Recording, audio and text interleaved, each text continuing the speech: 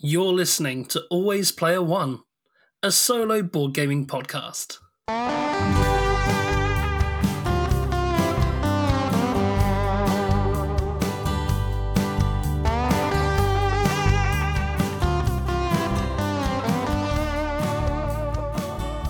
Hello and welcome to Always Player One. I'm Scruffy. And I'm Norm. And today today is on day of release, New Year's Day. So Happy New Year's, everyone. Happy New Year's. And we're doing the last of our holiday specials today. It will be a recap looking at our best experiences from 2020 and the podcast and how it was formed and all the fun we've had making it. Yeah, absolutely. We thought it'd be fun to kind of just look back at the year, just do a little 2020 review. And I think with that in mind, the first thing that I want to let you all know is 2020 has been a hard year for a lot of people. And by doing this sort of look back, I don't think we're trying to sugarcoat that. It's been a hard year for everyone. But we're specifically looking at the podcast this year and our gaming experiences as well. So we're only going to be talking about nice stuff. I just feel like when we say we're going to do a 2020 year review, it should come with like a trigger warning, right? Yeah. A review of the year. Don't worry, don't run away. It's not like we're talking about everything that's gone wrong in the year. Just about the podcast, all the wonderful fun we've had with that and how it's got us feeling good in a very small way. And I think we should celebrate that this episode, right? Yeah, absolutely. Absolutely. And also we're going to be looking forward to what might be coming up in 2021 and very excited to reveal that we are revealing our listeners' choice top 3 solo games, the gold, silver, and bronze Always Player One Listener Choice Awards. This is something we've just made up, but we're very excited to reveal that. We'll do it later on in the episode, but basically, listeners on our Discord for the last month or so have been posting their top lists. Now, we've just been doing it for fun, but I thought now that we've got all this data, we'll put it through the machines and tabulate it, make it all into a numeric list, so we can find out which is 1, 2, and 3 gold, silver, and bronze solo games. Yeah, and it makes sense because this is the end of the year episode, you know. So I thought it'd be a cool place to look at that data and share it with you guys and just have a little bit of fun with it. So that's coming up as well. So all very exciting. Should we start with some of our favourite episodes this year, Scruffy? Do you want to get us? Yeah, it feels weird at this point not doing a description of the game, but okay, let's dive right into what we've enjoyed most. So, do you want to tell us your favourite episode that we did this year, Norm? What was the standout one for you that you enjoyed recording most?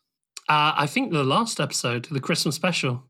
Really? The quiz. Yeah, that was so much fun. It was really a lot of fun, wasn't it? It was the most fun I've had in front of a microphone. Awesome. For anyone who hasn't already listened to it, this was a quiz that we did, hosted by Kendall McKenzie, and it was a lot of fun. This is how we decided who was the best host. No spoilers here, but we all know who the best host is now for this year, and that came about because of a wonderful quiz. And the feedback we've had from that episode has been incredible. Everyone who's listened to it and has bothered to write in has nothing but nice things to say about how much they enjoyed it. And one thing that really actually made me a little bit, I don't want to get all sappy, but one thing that made me a little bit emotional was the amount of listens that were on Christmas Day. If you're inviting us in your home on Christmas Day to listen to us, then it's like family, you know? Yeah. And I felt that was brilliant, you know? I think it was Comrade Boris on the Discord said, I'll be listening to you whilst I cook my Christmas dinner. It'll be a new tradition. And I thought, wow, that's awesome. You know, I love that. Yeah, it was a real nice thing to hear on the day. You know, it made me smile, and yeah, just warm fuzzy feelings all round. Yeah, and that's exactly what we were going for. Just a nice little treat. So yeah, that's probably if you asked me what was the most fun I've had recording, that is Mm. the answer. What about you, Scruffy? Yeah, so for me, the most fun episode to record for me was the Ironsworn one.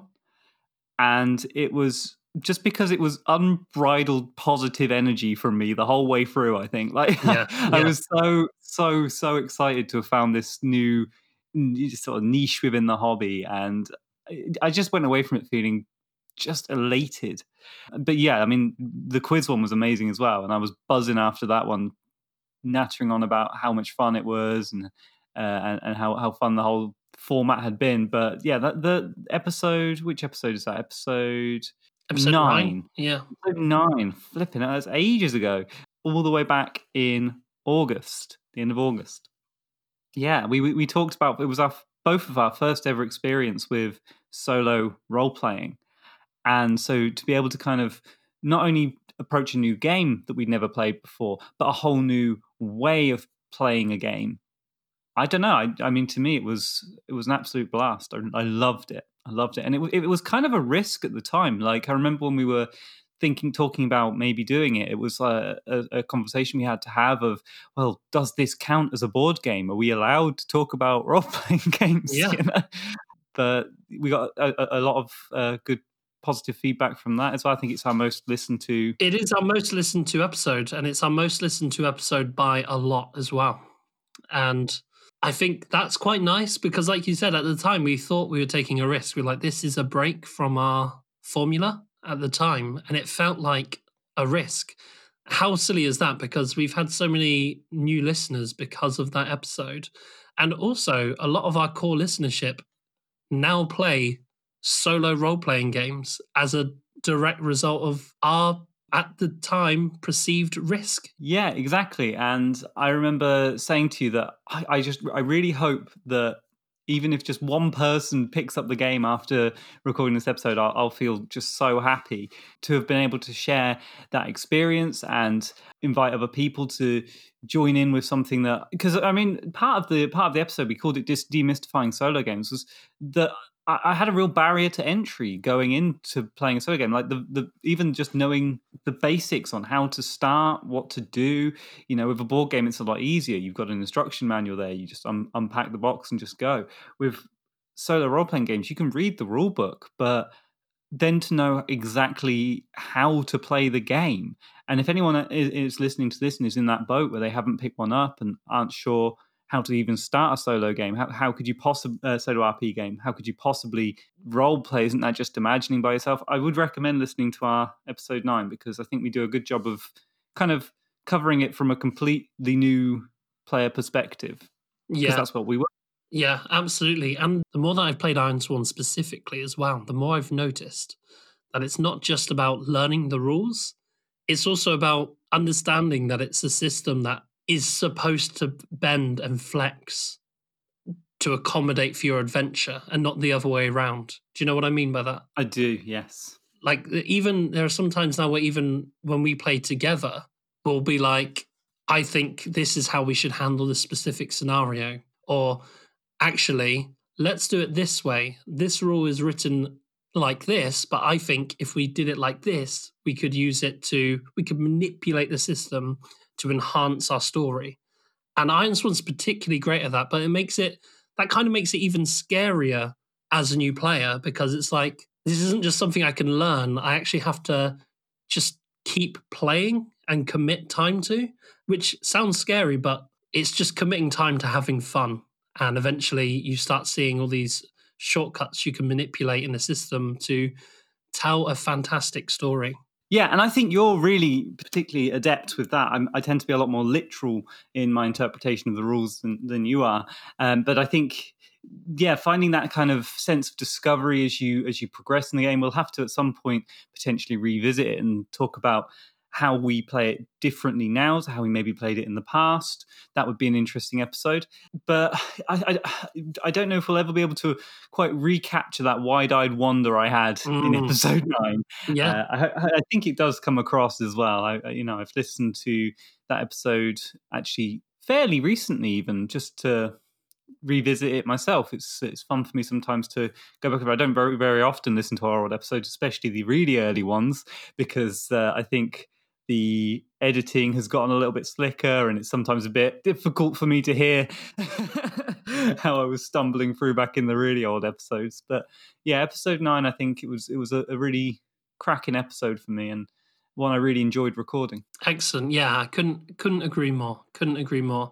And before we move on to, I think that's a great link into old episodes, and we should potentially look at some of those. But before we do, just going back to manipulating like a solo role-playing game like Iron Sworn or a system like that, I think the number one questions we get the most on our Discord about Iron Sworn are not rules questions. You know, they're things like, how do you handle a journey? They're not asking, how does the Undertaker journey move work in a rulebook? Like, what shortcuts do you have to enhance the storytelling? And I think that's really fun when the game is kind of easy enough to learn, but then takes time to, I don't know, become this kind of story crafting machine, and that you get more adept at sort of pulling the levers, and it's fun. It's like GMing for yourself in the most fun sense of that phrase, you know? Yeah, and just carrying down this rabbit hole a bit further, the limitations that some of the rules impose that feel really challenging are there for a reason. So I remember one of the sort of turning points for me when I got more into the game was realizing that my character is wiped out now. He's got nowhere to go. Can I just time skip and heal him back up to full health? And nowhere in the rule book does it allow you to do that.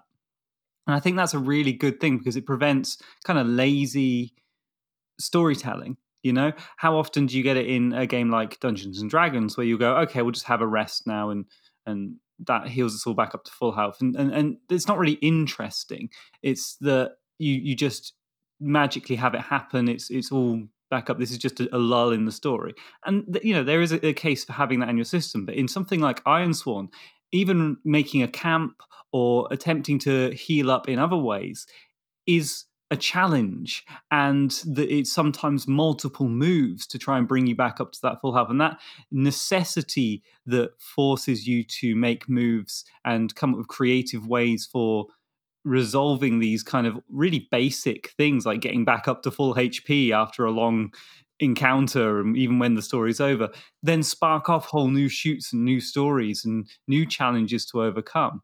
And you can't just say, oh, it's okay, I'll just spend 10 days here. Yeah, and Sean Tomkin has said that the reason the Sojourn move exists is because when you're playing on your own or in a low player count, it's very easy to play like a Lone Ranger character who never encounters anyone. So if you're injured, in order to Sojourn, you need to meet other people, and other people create stories. So it's just the game is so wonderful at just cycling stories out of thin air. It's spectacular. But moving on from Iron Sworn, this isn't Iron Sworn revisited. Come on, let's get back to the. Let's get back to the thing. It's a topic I enjoy talking about. Is that... Can you tell we enjoy the game? But moving on from Iron Sworn and using the segue from earlier that we should have taken full advantage of. What did you say? Listening back to old episodes can be difficult. Let's go all the way back to the beginning, Scruffy. Yeah, that'll be nice. Episode 1. Everyone get cozy. We're going back in time. Episode 1, A Feast for Odin and Why We Love Solo Games. How was that to record for you? I found it really nerve-wracking. Personally, there's something that takes a lot of getting used to about just sitting down and talking to a screen, even having you talking with me. I think it was a real leap. You know, I think we had a few false starts when we probably started and didn't really know what form it was going to take in its entirety. And I think it's a very challenging topic we set ourselves. Why we love solo games, especially for people who were coming in as very new to solo games.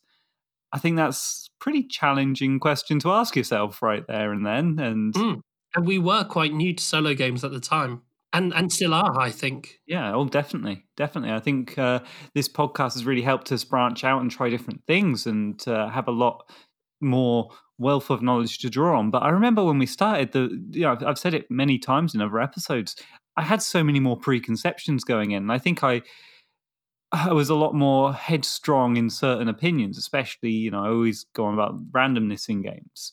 I may have even mentioned, I haven't listened to that episode, I may have even mentioned it then, right from the start, who knows. Oh yeah, you in episode 1, you didn't like the dice in Feast for Odin, you mentioned that felt janky. I wonder what your opinion would be on that now if you played it solo now. Yeah. I mean, it's an ingrained prejudice I have for that specific game, I'm sure, but the hunting dice are always cruel to me. But I think maybe that would be more a thing that I talk about in terms of the scoring, and that randomness when you're trying to compete with your own score is something that still a bit irks me a little bit. But when it comes to a game that has more of a narrative focus or more of a win-loss condition focus, I don't know. I find it a little bit more forgivable and fun. Okay, that's really interesting. You know what I find about episode 1? Episode 1 is probably our most different episode to the rest of the back catalogue, and that's because we had the core mission statement, and we spoke about our mission statement briefly at the end of our holiday quiz episode, so I won't want to go over and revisit old ground. But we had our core mission statement, but we didn't really know what made a good. Well, we knew what we thought made a good podcast, but we didn't really know anything about presenting a podcast. We didn't really know about how easy it is for people to follow along at home. We didn't really know. I mean, I was recording episode 1 on the laptop microphone, but we learned so much from doing episode 1, I feel. Yeah, I mean, I'd never edited anything really, like certainly nothing where I wanted to go in and cut and change and equalize voices and stuff. So it's all been a completely new experience for me. I mean, we had a lot of people writing in saying, hey, that's a decent first episode, but I've not played Feast for Odin, and you didn't describe how the game works. I didn't know what you were talking about. And we were just like, do you think maybe we should describe what and that's why from episode 2 and onwards, we always have a description of the game. And that was such a simple lesson to learn, but one that we didn't really think of. Yeah, I mean, part of it was that we said we wanted to go straight in and talk straight about the topic, no faffing around. And I remember when we heard that comment, I said, no, I don't want to talk about the description for the game. I want to just talk straight about the topic. But you kind of made me see sense with that and say, we do need to, for anyone who hasn't played, outline the game a bit. And we are still talking about the game there. We're not waffling on about nothing for a while. We are still talking about the game. Yeah, there needs to be some context for someone who hasn't played before. You need to know that it's a worker placement game. They need to. It's about Vikings. Yeah, what's happening? Yeah, and that's why we don't do a rules teach. That's why it's not a big, long rules teach at the start. It's just a bit of flavour, a little bit of, here are the core mechanics, because we want to get talking about the interesting stuff as quickly as possible. We don't want to tell you how every single turn breaks down, every single bit of detail. I didn't, in Robinson Crusoe, tell you how every single phase works, what's exactly the weather is, because that can come later. You don't want to. The worst thing about playing a board game is learning the rules. You don't want that when you're listening to a conversation about board games, do you? No. As something we still kind of struggle with is we tried to get to the main topic as quickly as possible. So going back, the first episode in December, I think it might be Marvel. Yeah, it was Marvel Champions was the first episode in December. And at the start of that episode, we had a lot to explain. We wanted to explain that for December, the Patreon was going to be frozen, and we're going to release twice as much content over that week. And also there was a winner to our Mage Knight tournament. That is all free stuff. That's not like us promoting ourselves or promoting our Patreon or asking for money. And we were still like, is there any way we can reduce this? Let's put timestamps in so people can just skip it. Yeah. Well, how can we say this faster? And I was like, at one point I said to Scruffy, I was like, hey, dude, like, we're talking about all this nice free stuff we're giving people. Like, I don't think they're going to mind. And Scruffy was just like, no, let's say it faster. Let's get to the point. That's the speedrunner in me, isn't it? Just trying to get it done. So I think if you go back and listen to any of our episodes, we're into the main topic, or we're talking about the game within the first 5 minutes. Yeah, that's the kind of aim, isn't it? Yeah. Absolutely. Absolutely. That's the aim. But yeah, so that was episode 1. That was, we learnt a lot, but wow, I was also really nervous. Mm. And I listened to it before recording today just to hear what it sounds like, knowing that I was going to bring it up. And you can tell I'm nervous. Oh no, that's so cute. I Like, kind of want to listen to it now, just to. I'd start to warm up towards the end, but wow, I don't know why anyone would listen to episode 1.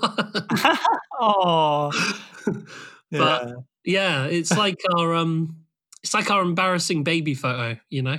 Yeah. I mean, but that being said, like for the first time ever, jumping into a new thing, I'm kind of proud of us. Like I remember I listened to it quite a long time ago now, and I was surprised. I was expecting it to be all scritchy background noise, grr, grr, big spikes of noise or whatever, but it's not that bad. It's listen toable. Yeah, yeah, it's serviceable, I suppose, is the I mean, nicest thing we can say about it. yeah. That's promoting our episode 1. Well, let's move swiftly on. Let's talk about the next one. We talked about in that one Friday, didn't we? Episode 2, and difficulty in solo games. So, Mm. what were your thoughts going into that one? I immediately felt a lot less nervous that day, and I don't know why. I think it's because I had a nice microphone. I felt like I was up to the job. Mm. I no longer Yeah. felt like an imposter podcast host. You were officially Mage Norm. I think it also helps that the focus is in an episode is on a game, not on us. Mm.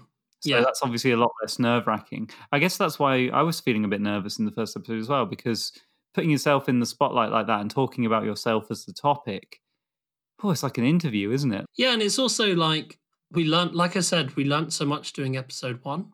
Coming into episode 2, I had so many ideas of how it could be better. I had so many ideas of what I was going to do better, not in terms of just doing the episode, but in terms of preparing for the episode as well. And that's where I picked up a lot of my routine and shortcuts that I do to prepare, make notes, and flow. And it's also when I kind of realized that there's nothing to be scared of. Like I'm just talking to my best friend, and we already have really good sort of, I guess, shortcuts or I just cues, just social cues built in to our conversation because we've spoken to each other like every day for the last I don't know how many years. Do you know what I mean? Mm. So it's not a scary thing. It's a fun thing. And doing a Friday episode was the first. Yeah, I kind of felt like this is just me talking to Scruffy. There's no difference. Do you know what I mean?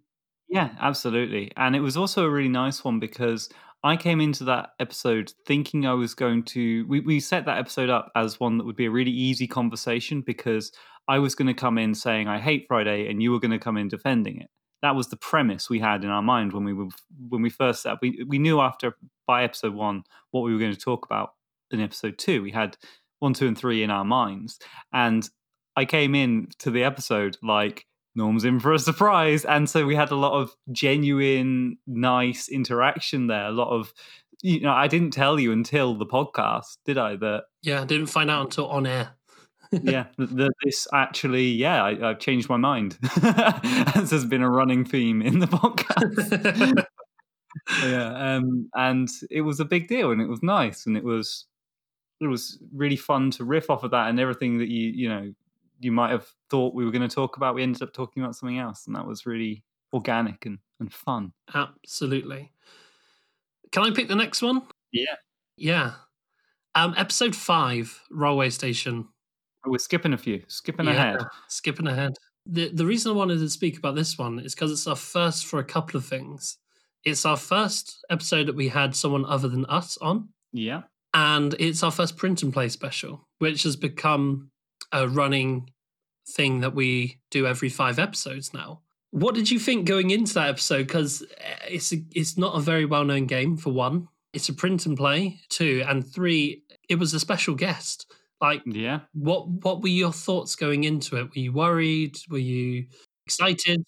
What did you think? Yeah, so I'd already played Railway Station going in, so I knew before we even set up to play for the podcast I was going to have good things to say about the game, which is always a really nice bit of reassurance there, because it's a lot more fun for me to talk about stuff I like than stuff I hate. And obviously we know Kendall, and we talk to Kendall all the time, and so I wasn't worried about having a conversation with Kendall involved as well.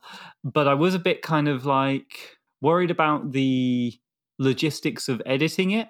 I was worried about the format and whether it would flow okay, because obviously it works really well with two people, just one back and forth, back and forth, back and forth, and having a third person there, it made me kind of concerned about how that would sound. And obviously I was really pleasantly surprised when it got there. Kendall is an absolute natural when it comes to recording episodes for podcasts, and I love chatting with them, and we had a really nice time talking about it. And obviously it's culminated in now this. I don't know if this Christmas quiz would have happened if we hadn't recorded this way back in July. Yeah, and it didn't surprise me that Kendall was a natural, and they kind of made it very easy for us. It didn't feel very different, although I was particularly nervous because I felt like it's just letting someone else in on the process. I think the only real thing I had was I was a bit worried about how to be an interviewer, what sort of questions to ask and that sort of thing. But it's a step away from what we were doing, and by that point we'd both built up confidence with the format we had. We were enjoying presenting as a kind of conversation as we did, but then it kind of felt like a weird power dynamic. I don't know if you got that. One thing that I noticed is that we tried to analyze the game in front of Kendall and also include Kendall in the conversation. And that was unusual. I don't know if anyone else interviews like that. I've listened to plenty of interviews with board game designers, and they're rarely, this is exactly what I think about your board game. Yeah. This particular mechanic, and start, this real micro-analysis. I don't know if board game designers, by and large, would have the patience to sit through that. Yeah, that's interesting, because I think this is gonna sound really bad now, but I think personally, I find listening to interviews really a bit boring. So for me, the focus of the episode needs to include the interviewee with a conversation about the topic I find interesting, which is the game, right? And that's, I think, what we have continued. I've been saying it until right now. That's what we've continued to do a bit differently when we have guests on and we talk about things, is that we don't just talk about the guest. I mean, we do still talk about them, and we do ask them questions about themselves and their process and, how they got into things. But I think that we always bring it back to the game as well, because the game is more interesting to me. And that's horrible. It's true. No, but it's the reason people press play. When you put the title as this game, you better be talking about that game. Yeah. Nobody cares where the interviewee went to university. Really. At least I don't. Yeah, I mean, maybe some people do, and so in that case, our interview episodes would not be for you. But I think for anyone who is listening to a board game podcast, you want to hear about the board game, right? That's our assumption. Let us know if we're doing it wrong. We'll start talking about, I don't know, we'll start talking about Beyblades or something else. I don't know. Yeah, so just taking a step away from looking at our old episodes for a second, put pause on that. We'll come back to it in a moment, I'm sure. But I just wanted to ask you quickly, Norm. I'm going to put on my interviewer hat. You ready? I'm ready. What has been your favorite actual gameplay experience for solo gaming this year, specifically to do with our episodes? Which game have you enjoyed playing the most? So not which episode have you enjoyed recording the most. Which game have you enjoyed playing the most? There are three really, really standout ones. Can I have three? No.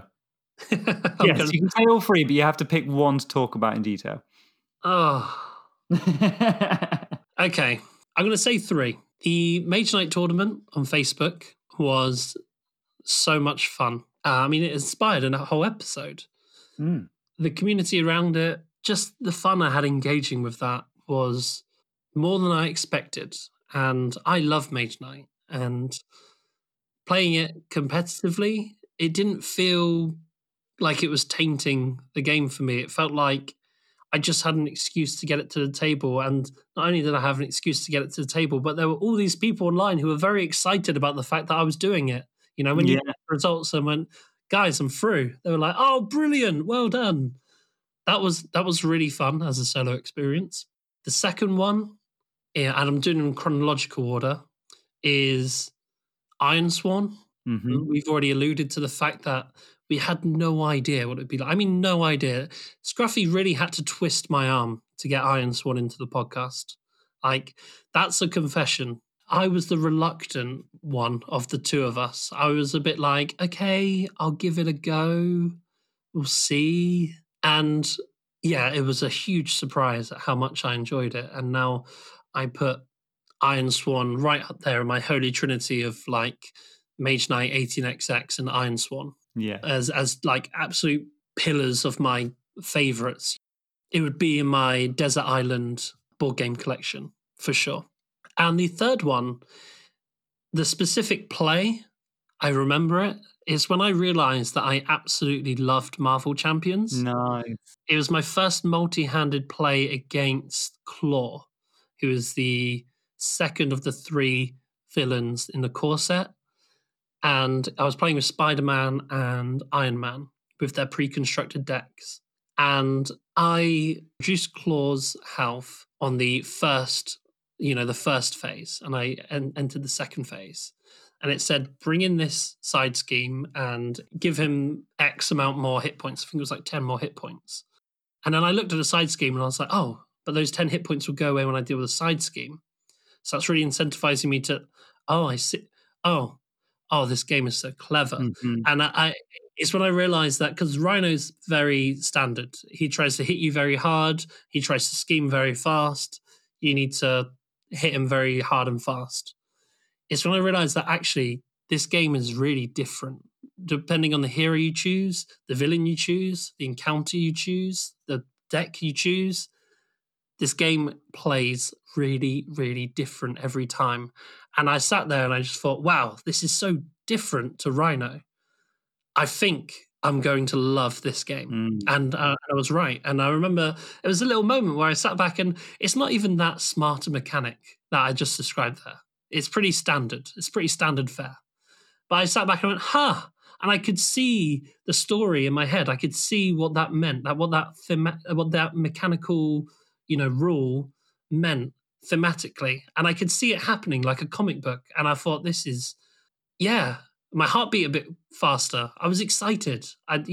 So those are my three specific plays. So my first solo play of Iron Swan, the Mage Knight tournament, and my first multi-handed play against Claw of Marvel Champions are probably my three standout solo experiences this year. Yeah, I think there's something really special there about, I mean, two of those for you were challenging preconceptions that you were probably not going to have a great time. Like, I think you didn't think with Iron Swan it was going to be all that, and you certainly thought Marvel was probably going to be pretty basic. Mm-hmm. But then when you have those little moments where you go, wait a minute, this isn't just fun, this is really fun. Yeah. It's really special, isn't it? And I guess with the Mage Knight tournament, that maybe you went into that. I don't know. I'm not in your brain, but I certainly went into that thinking, okay, I'll try it out. I don't have many expectations. And then when I won the thing and got to post it on the Facebook, and then later in the Discord, we did the tournament there, and I got to post it there and show off and have that lovely feeling of extrinsic reward from moving it beyond the play session. It was a surprise to me, and I wonder if it was for you as well. Yeah, I kind of thought that the tournament would bring pressure, but if anything, it brought excitement. I was like, oh, a new challenge. What's it going to be this week? And it gives you an excuse to play Mage Knight as well, which great game. I'll always welcome. Yeah, so I guess the trick for you then, Norm, is every episode, just assume the game's going to be boring and rubbish, and you'll have a few more excellent play sessions to talk about next year. What about you, Scruffy? What's your outstanding moment, your outstanding play session of 2020? Well, for me, it was The Wretched. Oh, good pick. And I think that's pretty much evidenced in the fact that after recording my play session, I uploaded it to YouTube and did a bit more edits on it to make it really pop, but kept it kind of almost entirely verbatim exactly how it was said. I didn't change any of the intonations or move things around really. I just put a few sound effects on there because I think it was such a raw and real experience. And I talk about it in episode 14 where we covered the game, that for me it was the most profoundly personal experience I've had with a board game. It was coming off the back of my first ever solo RPs with Ironsworn, which I obviously really enjoyed, and I didn't think that gaming could be taken to a new level, and then it took me to a whole new level. I can't really do justice to what it did for me as a game and as a play session, and the immersion that I felt in it was incredible. I mean, the game just understands performative connect, thematic tie-ins, and feeling, and just how to get players invested and frame the experience. And yeah, it just understands what it's trying to achieve. It has a really specific goal, The Wretched, and it focuses on that like a laser. I think if you don't even consider it like a game, just consider it like an experience and allow yourself to be engrossed in it. And The Wretched is phenomenal at what it does. I mean, the mechanics of it in terms of gameplay, we talked about this in the episode, so I don't want to rehash it too much, but in terms of gameplay, it's pretty simple. And I played a similar thing with almost identical mechanics in the Wasteland one, but didn't have anywhere near the same immersion because it's about the specifics. It's about the way that it focuses, like you say, in terms of the details, the minutiae. Yeah, it's hard to explain it without you experiencing it. Yeah. Everything the game does in The Wretched is focused towards the end goal of making you feel a specific way. Everything. And that's why it works. If any of those settings were altered slightly, it wouldn't have been as effective. And it's rare to say that about a game. A lot of games actually get praised because they're very sandboxy. You can do what you like. Yeah. In The Wretched, it's the complete opposite. Yeah, it breaks a lot of rules, doesn't it? Like what I look for in a game, I want a game that's infinitely replayable. Of course I do. Everyone does. It's not. but in terms of best play sessions I've had this year and games I've been playing for the podcast, that one was number one. Nice. Very, very nice. Yeah, I like that. That is a terrific answer. So let's go back in time and look at some of our older episodes again. Episode 11, Aeon's End Legacy. I wanted to talk about this one because to my mind, it is the example I would use of like the structure that I always want us to achieve in our episodes. I don't know why I feel that way, but when I put it together and when I listened back to it, I was like, yes, this is always Player One at its finest. It's it's just exactly right for how I want us to talk about a game, the depth I want us to go into about a game, and then the moving on to a topic and discussing the interesting stuff around outside of the game session. Aeon's End Legacy, episode 11 for me was a real highlight of the year. Did you feel the same way? Yeah, I suppose it is quite quintessentially always Player One in that sense. We always strive to, go in depth on the game analysis, move beyond the play session, open up to a broader topic. It's not always achievable. Sometimes the things that we want to talk about when we go beyond the play session are still wrapped up in the game. So sometimes it doesn't lead on to a broader topic, or if it does, it's one we've already had before. Yeah. So it's not always possible to achieve, but it is a goal that we want for every episode. We do want to analyze the game, go beyond the play session, and most of the time that will unlock a whole broader topic that we need to discuss on its own, but not always. And that's fine as well, I think. As long as we're analyzing the game and speaking about the feelings of the game beyond just what happened at the table and speaking about how it makes us feel, I think that's mission achieved. But mission achieved with an A+ is something like Aeon's End in episode 11, I think. Yeah, I agree. It was a lot of fun. There was another one of those episodes where we both were pleasantly surprised by a game, which is always really lovely when we pick up a game and we go in thinking, okay, it's going to be X, and it turns out to be Z. Oh my God. and then it led on so nicely to talking about a really, for my mind, a really interesting topic. I mean, the thing is, Out of all the things Always Player One is, yes, the goal is to, analyze the game beyond the play session and potentially speak about broader topic if possible. But for me, it's always been a journey of discovery. If you listen to us every 2 weeks, you're seeing us explore the solo tabletop arena. That's why we have that wide-eyed amazement at Ironsworn in episode 9. Because this isn't something that, we didn't get a review copy of the books sent to us. We're just two guys trying to explore a hobby.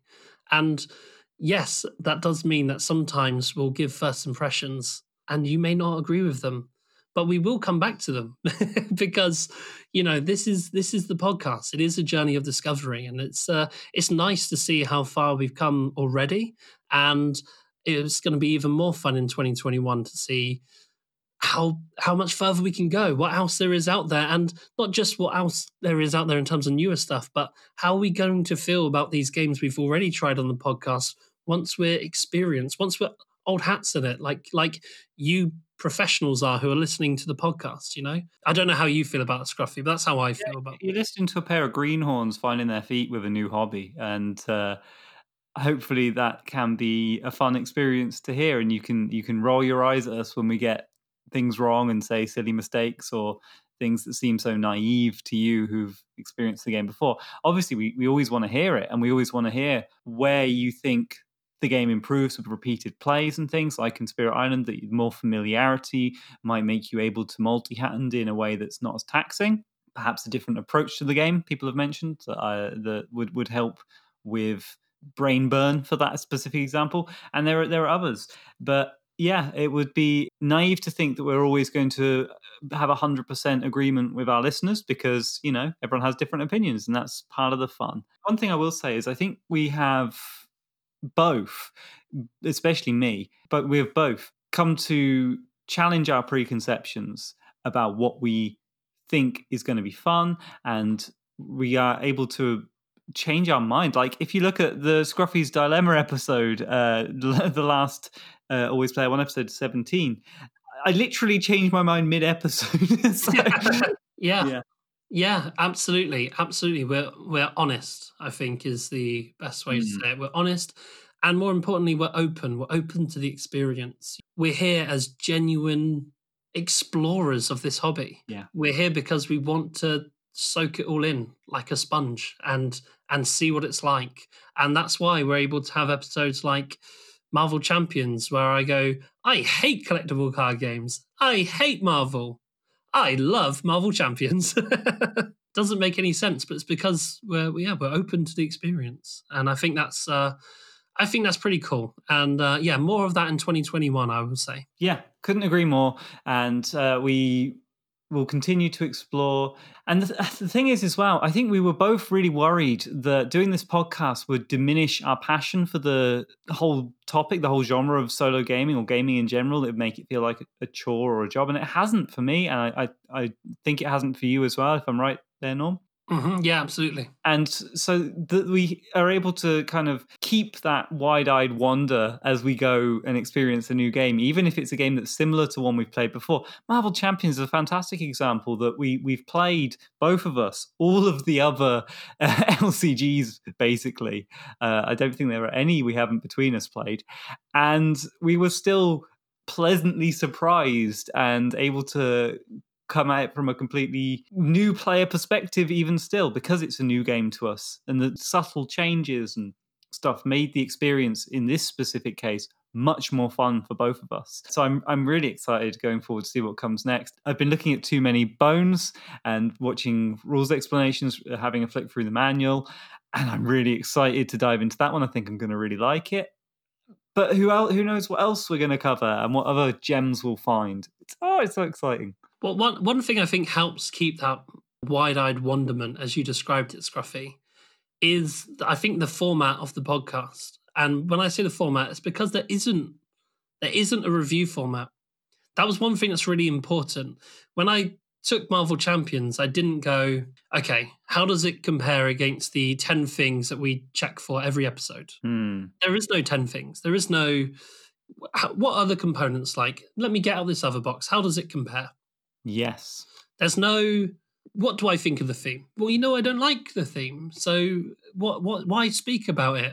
And it allows you to let that then surprise you, doesn't it? Because Yeah. if you decided, okay, I need to rate the theme out of, this kind of goes back to what we were talking about in episode 8 about our top fives. When you have to list things, rate things, and compare things out of context, it can diminish the experience.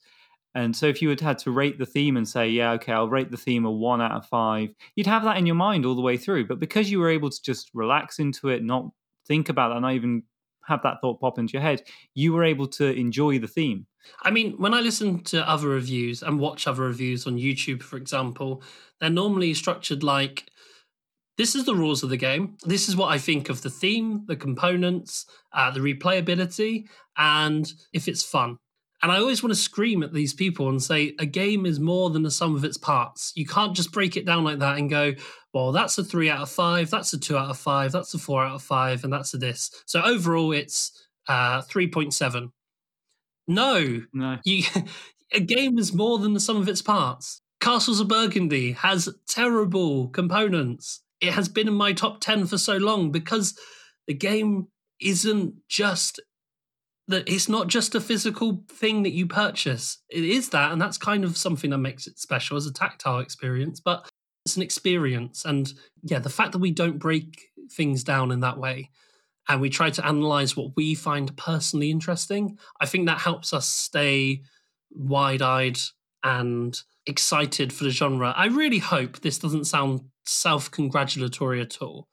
It's just we've never got to speak about why we do what we do and look back in this way. So it's kind of interesting where it's taking me. Yeah, I mean, we're taking the same wide-eyed wonder to analyzing what's interesting about our podcast. Fantastic. It's no transferable skills. But you're right. I mean, the stripping away of the context that so many of these rating things do is taking away the interesting stuff. Removing all the interplay. You're removing all the wider context, the stuff that is fascinating, the magic. Yeah. And you're boiling it down to a number. You're trying to distill it into a science. And board games are not a science. Solo, the fun that you get from playing a game, it is not mathematical. You can play games with maths. Great. but the actual experience, it's much more magic than maths. It's much more a performance, an interaction than it is a formula.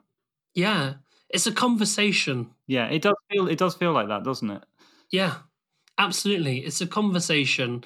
And gosh, I wish I knew all this now that we're a bit further on when we did episode 1. This is why I love solo gaming. It's magic. Yeah, and I think it's really good that we've decided to do this episode today and look back like this with you guys listening along too, because I think we're sort of shining a light on ourselves and being mindful in a really nice way, and it will help us going forward now. Yes, reinvigorating and making me excited to kick off 2021 with an analysis of Too Many Bones for sure. Yes. I'm going to hate it now. No, it's terrible. Maybe. We'll see. We'll see. We will see. Okay. Okay.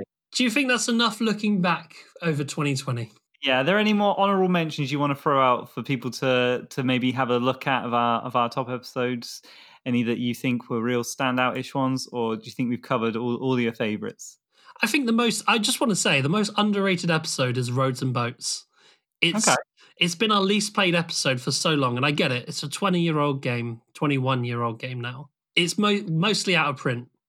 I get it. But I think we had some really good conversations in there, and especially the part after the game analysis where we open up to a broader topic. I think that was really fun. That's a really good episode, in my opinion, and it doesn't get the love it deserves. So, yeah, if I can have a pedestal to rant about it, then thank you, Scruffy. I'm going to rant about that. Episode 6 is underrated. Love it. Yeah, it was a good one. It was a very good episode, and it's a bit of an obscure game. So, for anyone who likes the cult classics, games that nobody's heard of, definitely check out episode 6, Roads and Boats. And it's the first episode we disagreed with each other. Yeah. that's true. That is very true. It was nice to have that kind of comfort that we'd formed all through the first 5 episodes shaken to its core in episode 6. It's our conflict episode. Yeah. And I think we've had more severe conflicts, specifically Anachrony was just you and I disagreeing the whole episode. Yeah. But episode 6 was a good precursor. This was the first time where we had very different experiences with the game, but it was all fine in the end. We kissed and made up in the end. Yeah, I mean, we've had some other amazing guests on as well for our other episodes, haven't we? We've had Octavo on episode 10, talking about miniature games, print and play, specifically Orchard 9. They were fantastic in that. We had Steve Schlepphurst on for episode 13, where we talked about PAX Pamir, and it was really enlightening getting their take on Automa decks and AIs in general. Yeah, and am I missing anyone? I don't think I am. Those are all our special guests. We don't have many on. They have to be right for the episode, Getting Octavo, Dan from Dragon Dawn Productions to come on and speak about, micro games. That was a great addition to the episode. They knew a lot more than we did. And that really elevated the episode, in my opinion. Yeah. And it was the same with Steve on the PAX Pamir episode. Obviously, Steve works for Genius Games and has designed Automa decks themselves. And obviously, having the actual designer on for Rollway Station was an absolute joy. And having them back again for the Christmas quiz. Yeah, I think one of the reasons we don't get a lot of people on the show is because we're often talking about games, because we're exploring the solo gaming hobby, we're still playing catch up. So a lot of the games we have on are old games. They're not brand new. So it's not like the designer's going to come on and promote this game that's been around forever and ever. They've probably got something new to peddle. I think it's also like you say, we don't interview the people, we talk about the game with the people in the room, and that is kind of a scary thing if you don't know the person, because you don't know how they're going to react to criticism or things like that. So it's a much more scary thing. It was nice having Steve on for talking about the PAX Pamir Automa, which isn't the one they designed. I think I would have found it a lot more nerve-wracking having them on for the AI they designed, especially because when we set out to do an episode, we don't know whether we're going to like it or not. Yeah, absolutely. And I think Steve was actually terrific on that episode, because we brought them on not only because they designed Automa decks, but also because they love PAX Pamir and they played it more than we have. So we thought it would, again, elevate the episode just a little bit. And they were so mature about, there were some times where you criticize the Automa deck, and they were so mature at just, explaining things that, come with repeated plays. And it felt, it was an excellent conversation. Yeah. So, I mean, highlight of this episode, I'd say the main takeaway, listen to every single one of our episodes. They're all bangers. Listen to episode 6. No, I think that was really fun to look back like that. I've not really done it before, and we've not really spoken about it. We're always focused on the next thing. What's the next thing? Yeah, it was nice to have this kind of thing. I didn't think we'd get much out of it except a kind of just casual chat, but we ended up going to some pretty deep places there, Norm, I think. Yeah, what is Always Player One? Yeah. It's you. It's you. It's you, the listener. It's how it makes you feel. Always Player One is a feeling. It's a decorative fruit basket. It's a state of mind. That was a little BoJack joke there for any BoJack Horseman fans. It was good. I liked it. It was good. Okay. So moving on. What else have we got to talk about today, Norm? Let's go back to the present.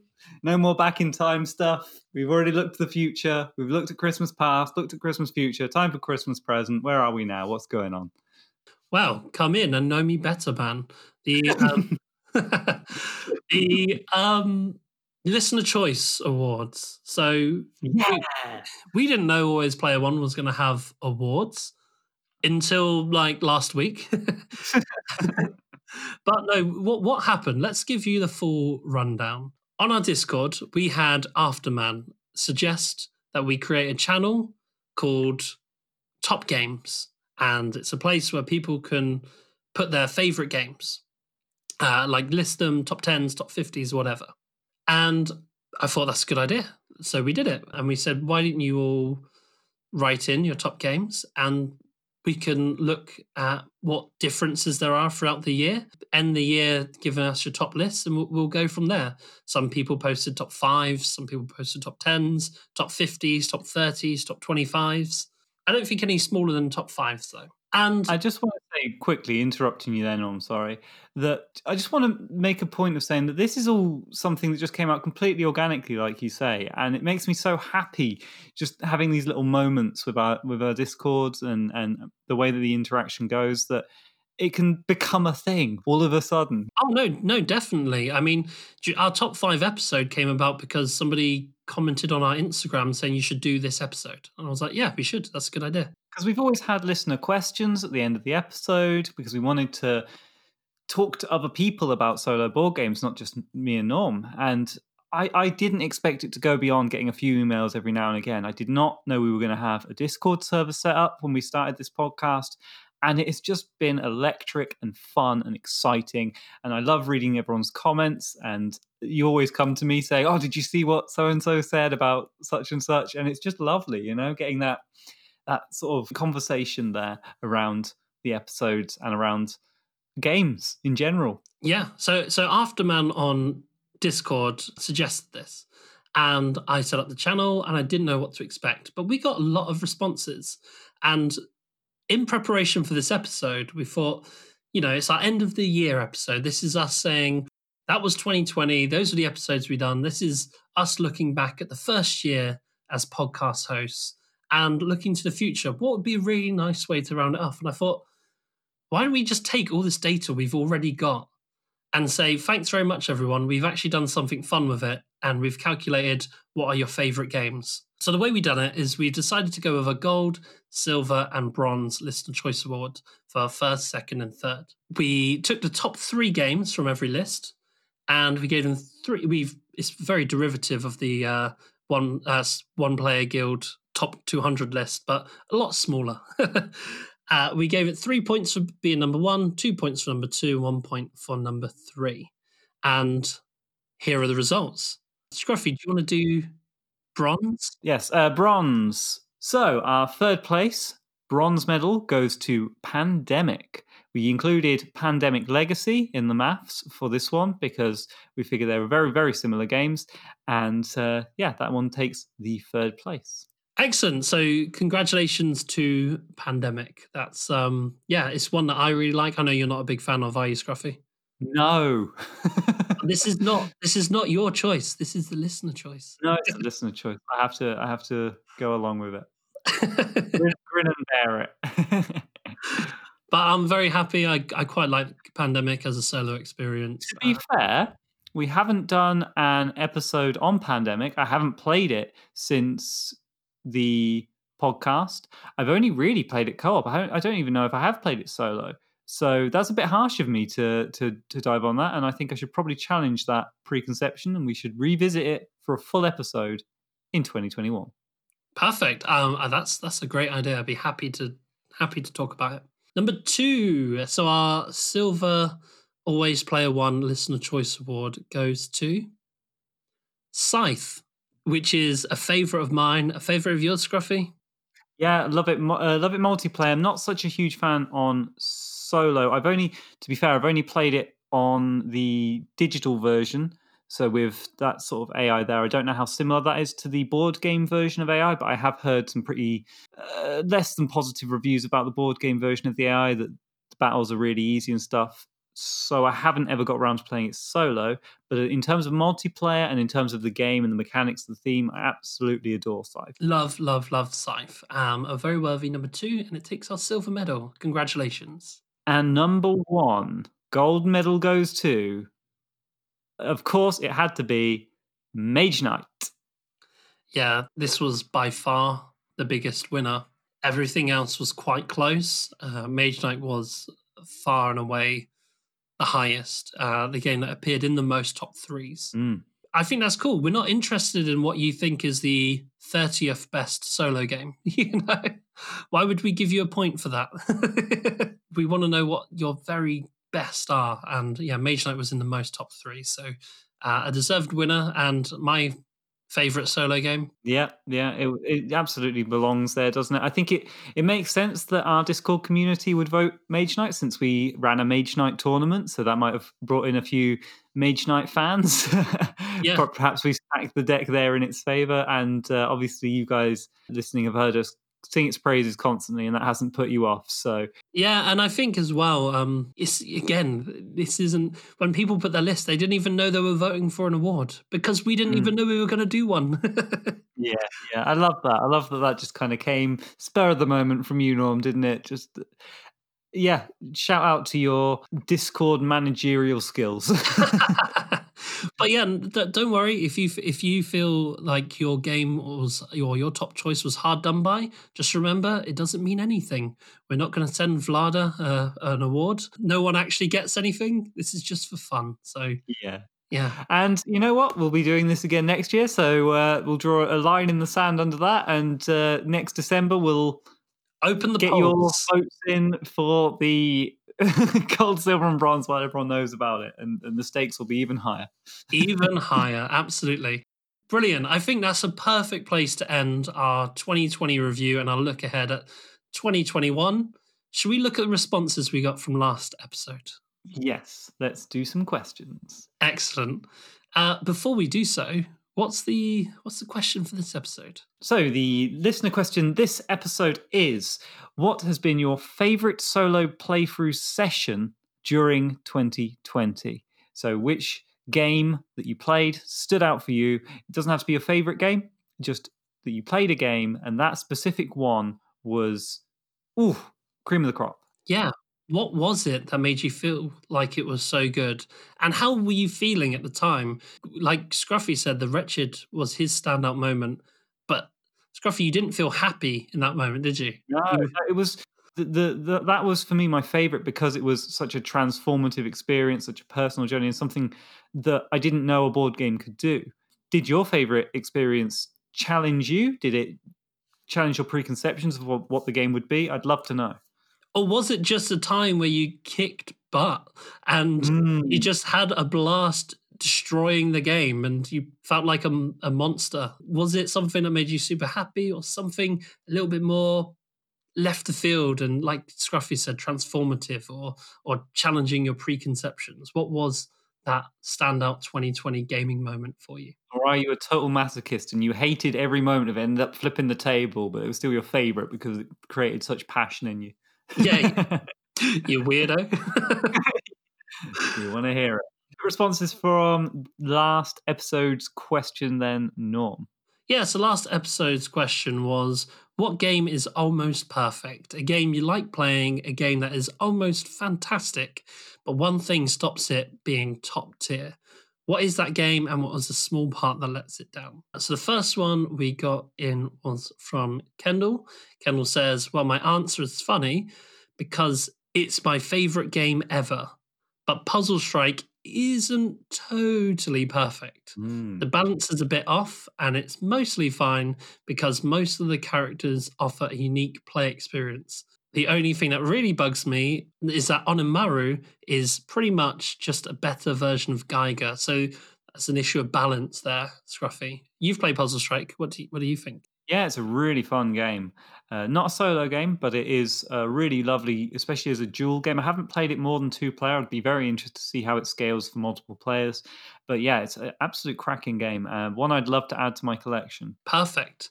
Afterman, the founder of the Always Player One Listener Choice Awards, without even intending, also wrote in and said Phantom Leader and other Dan Verson games and other DVG leader games probably. It's so fun once you get your squadron set up, but the setup is horribly unstructured and full of way too many trivial decisions. I don't think I've played a game where the setup has affected my enjoyment of the game. Have you, Scruffy? Well, I mean, it affects it to some degree, doesn't it? Setup's boring and teardown's boring, and it's always a bit off-putting to set up a game of Mage Knight. But I always find it when I'm doing it a little bit meditative in a nice way. So, and once you finished, you're kind of like, oh, let's go. I've not played Phantom Leader though, and that does seem like a bit of a weird, challenging thing to have some sort of arbitrary decisions that you have to make. Maybe. Is it? I wonder if it'd be possible to randomize any of them. Is that not possible? Or I don't know. Maybe it's important. I guess it's one of those games where setup is a part of the gameplay, and that can be fun. But most of the time, I just kind of wish that part was already done. yeah, I don't really like that too much either. I mean, besides things like constructed deck builders and things like that, where obviously you could say the deck building is part of setup. I don't know. Yeah, I don't tend to like to make choices before I'm playing the game. I feel like this should be turn one, right? Like have the game start in the box and just say, okay, turn one, get the game board. That's fine as long as I feel like I'm playing the game. Why not make it part of the game? Yeah, I don't know. Like, there's that thing in like Twilight Imperium, for example, where you have to build the universe. Yeah, that's fun. I don't like it. No, No, I just wish the map was done. okay, because I see that as part of the game. Like we are not necessarily playing turn one, but we're playing turn alpha one, turn 0.1. It's the game has started now. Like when you get those cards and you're drafting them, that's part of the game. That's Mm, not setup. That's mm. we're making decisions that are going to impact us for the rest of the game. Not the part that I enjoy. Yeah, fair, fair. I don't know. I just don't like it. It just puts me off. But I think I might be in a minority there. But Mm. let us For know. people who don't know, this is in Twilight Imperium. You're dealt a hand of hexagons, which are the universe, the map, and it's that you get to choose which ones to place on the board as you all fill it out collectively, one after the other in turn order. And so you can choose to put all the nice planets in your hand nearby you, or you can be a bit more devious and try and put them nearby your neighbors so they'll compete for them. It's an interesting sort of decision there, and it's a lot of fun. And it's really fun watching other people put a horrible asteroid belt right by your only way into Mechatile Rex. Yeah, if you like it, you like it. I find it tedious. The next response we got in was from Elicio. Elicio says, "Mine is the Big Book of Badness. It's a cooperative deck building game. I love both multiplayer and solo, but definitely has balance issues. For each game, you select a random level 1 spell for each element that will be available for purchase. And some level 1 spells can make the game too easy, especially at lower player counts. You either remove them from the game, which makes them sad because they don't get to play with all the components, or accept that in some games you won't feel the uncertainty like you would in most co-ops." So yeah, what do you think of that one? Yeah, sounds like another sort of balancing issue like with Puzzle Strike there. I've not played that one either. Looking at it now, it looks like a really pretty little game. Some of the art in it looks really very nice. We'll have to potentially check it out and see what we think. But it's a shame when developers don't just take that extra step and fix those really simple decisions. And it's an interesting one where you kind of think maybe it opens up the discussion of whether you should just house rule it and invent your own version of the card. I think don't know. I think it's fine in competitive games because if that card is particularly swingy, well, you all have equal access to it. It doesn't matter. No need to balance the cards. Just you can all do crazy stuff. But in cooperative games, it's not. I mean, I think it depends on whether you do all have equal access to the stuff. I mean, if a player gets to go first, then they get to have the best card. You need to balance that elsewhere. So as long as that's accounted for in other balancing of the game, then it's okay competitively, I suppose. But Yeah. I yeah, mean, if you genuinely have all equal access to a crazy swingy card, then why does it matter? I mean, I think it's less of an issue for co-op games or solo games because you're not competing. If somebody else gets an overpowered card, great, they're your ally. It's all good for you. Yeah, but I what they're saying here is that it makes the games too easy sometimes, Hmm. Yeah. and that's a problem. Oh, I see. Because So it's more of an issue of difficulty then, isn't it, as opposed to balance. balance? Yeah, Yeah, that's interesting. Okay, so Hen also wrote in and said that they struggle with Vast the Crystal Caverns. It has a premise that instantly gets people hooked because it is really out there. People say things like you can play as a cave, or really funny things can happen. Like, for example, the thief dies every time he gets hit, but respawns because of a specific curse on that player. If all players know all the roles, the game really shines and everyone has a great time. There's a lot of table talk, a lot of laughs, and it's a blast to play. The only problem is the rules. It's so asymmetric that you basically have 5 different games, and it's not enough to know your own game. You have to account for all 5 other games to navigate the game correctly. While Root, for example, which is what Hen believes to be its spiritual successor, as another asymmetric game from Leader Games, it's a lot more streamlined. It can't hit the same highs as Vast, in Hen's opinion, but due to the steep learning curve, the probability of having a great time in Root is actually higher. So Vast has these rough edges, but when a session clicks, it's magical. It's very interesting because that's kind of similar to the conversation we had in Robinson Crusoe. What do you think of that? So that's really interesting to me because I've looked at Vast a lot in the past and I've been put off for that exact reason, that I've heard a lot of different criticisms and looking at the rulebook and stuff, you do have to learn 5 different games, like, or however many different games for all the different characters you can play, and you have to know them. And it's mind-boggling that you'd be able to get a group together to know all that. Whereas, like Hen says, Root is a lot easier because players can enjoy the game just playing their own section of the game. I found when I played Root that it was a continual flight from wonder, that I enjoyed the game less and less the more I got used to all the different characters and stuff, and the more that my gaming group got used to the different characters, because it meant that the games became a lot more predictable. It meant there was a lot less uncertainty and people just kind of were able to predict things too clearly. I love the idea that a game like Vast, you're rewarded for learning these different mechanics and factions and stuff. So I think if you found the right people to play with, that would be really fun and ideal, to be able to start to click things together and have a few kind of awkward games to start with, and then them get more and more fun and then hit the kind of zen session where everyone knows what everyone's doing. In Root, I think it starts off the most fun when there's that uncertainty and you see the Woodland Alliance suddenly spring to power and you go, I didn't know they could do that. That's exciting, or at least it was for me in my playthroughs of Root. That's interesting. Yeah, I don't really have anything to add to that, but I've also not played Vast and have played Root with you as well, Scruffy. So yes, I've always been really interested in Vast, and like Hen says, the concept of it is fantastic. The different characters you can play are really distinct and interesting, but yeah, not at all new player friendly. So what an interesting caveat. I don't know if there's a fix for Vast, and I don't know if there needs to be. Yeah, and whether you just need to have the right people and then get lucky. That's one of the things, you know. If you do clip it, like we said, Robinson Crusoe, would it be less special? Yeah, and I think Root's the perfect example for me. It is less special than what I imagine Vast would be, and what Hen seems to be suggesting it is. Interesting, because it's been sanded down. Very interesting. Okay, we've got 2 more. So the next one's from Peter Lovelace, who says, "For me, 2 games come to mind, and they've been very brave in their selection. So kudos." They said, first of all, Mage Knight has its fiddly rules. Checking rules takes me out of the game. I'm looking forward to the day I play it without checking any rules and feeling confident doing so.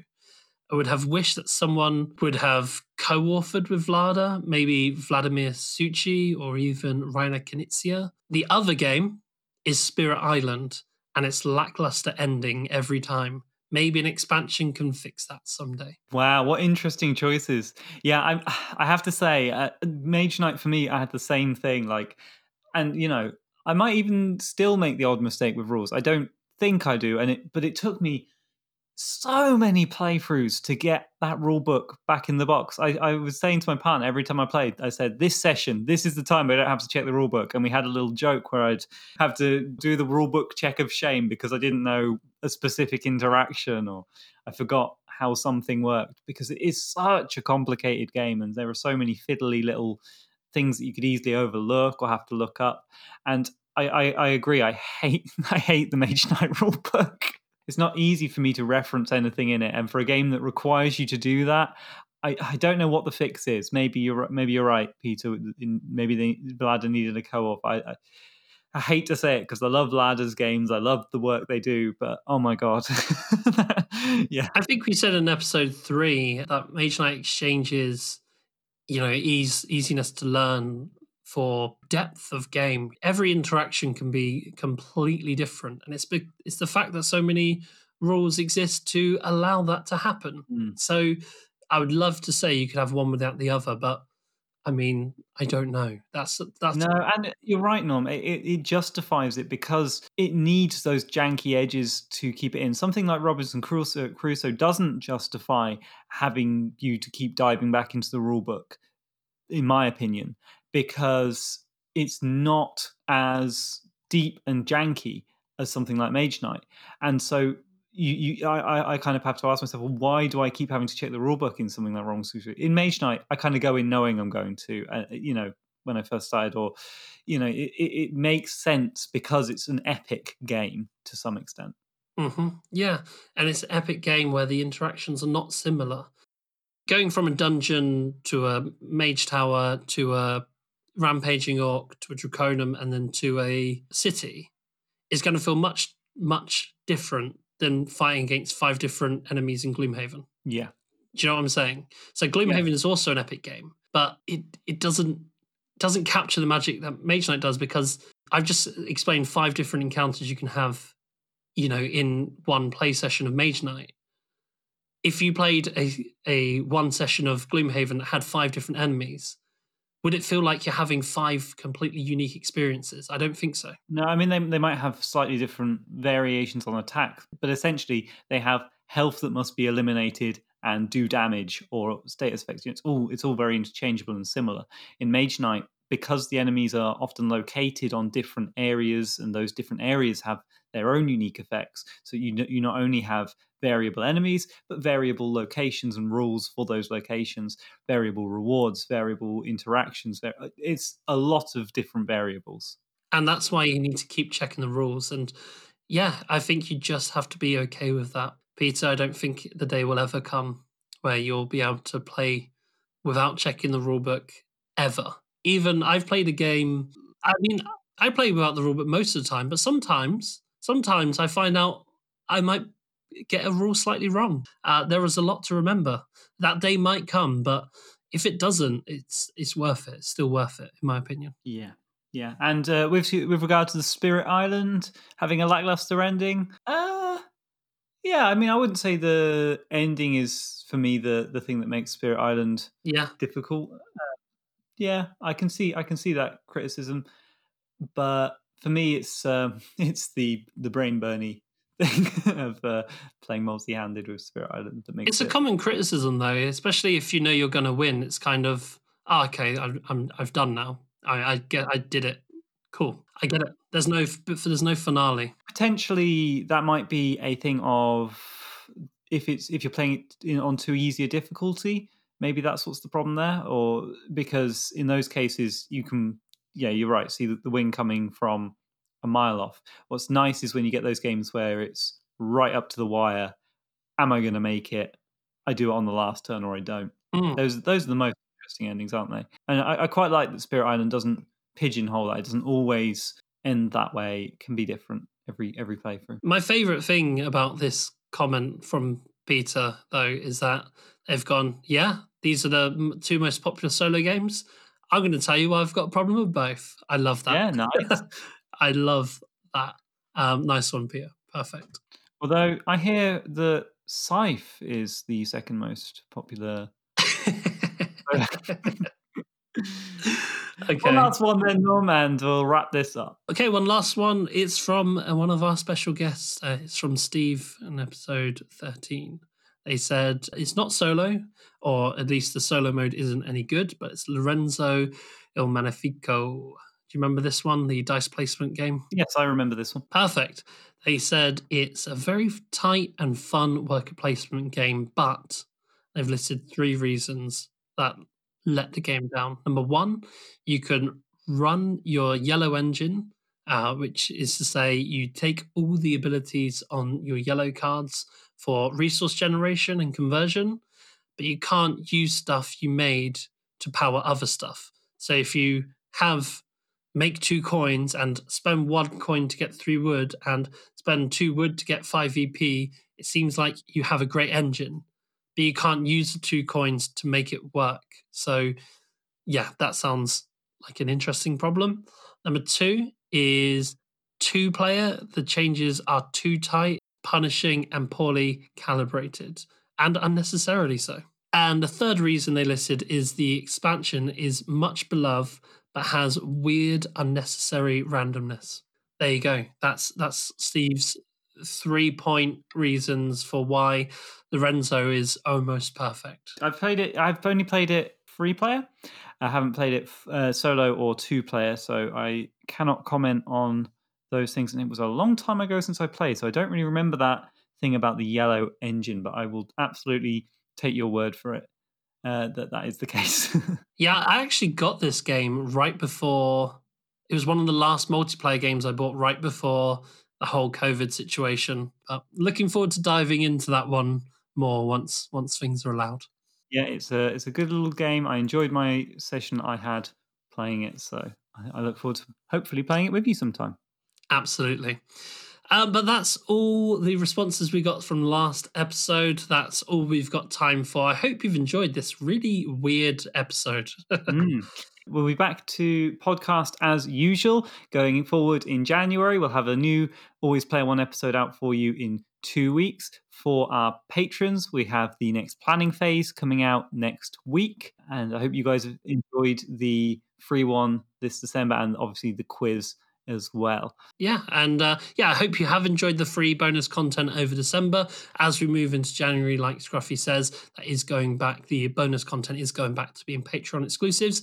If you want to sign up to our Patreon, you can do so. It's www.patreon.com/alwaysplayer1podcast. If you want to respond to the question this week, which Scruffy, once again, what's the question? The question this week is, what has been your favourite play session this year for a solo game? You can respond in our listener questions channel on our Discord. The links to our Discord are in the description. Make sure you join. It's free to do so, and we have the best online community. You guys rock. If you don't want to do that, though, you can email us. It's alwaysplayer1podcast@gmail.com. You can reach out on social media. We are on Facebook. The links are in the description. We are on Instagram as @alwaysplayer1podcast, and we are on Reddit as well. It's always_player_1, and we post at least once every 2 weeks in the solo board gaming subreddit. So check us out. Thank you guys so much for listening to our last holiday special. I hope you have a wonderful new year and catch you in 2 weeks. Yeah, Happy New Year all. See you in 2 weeks.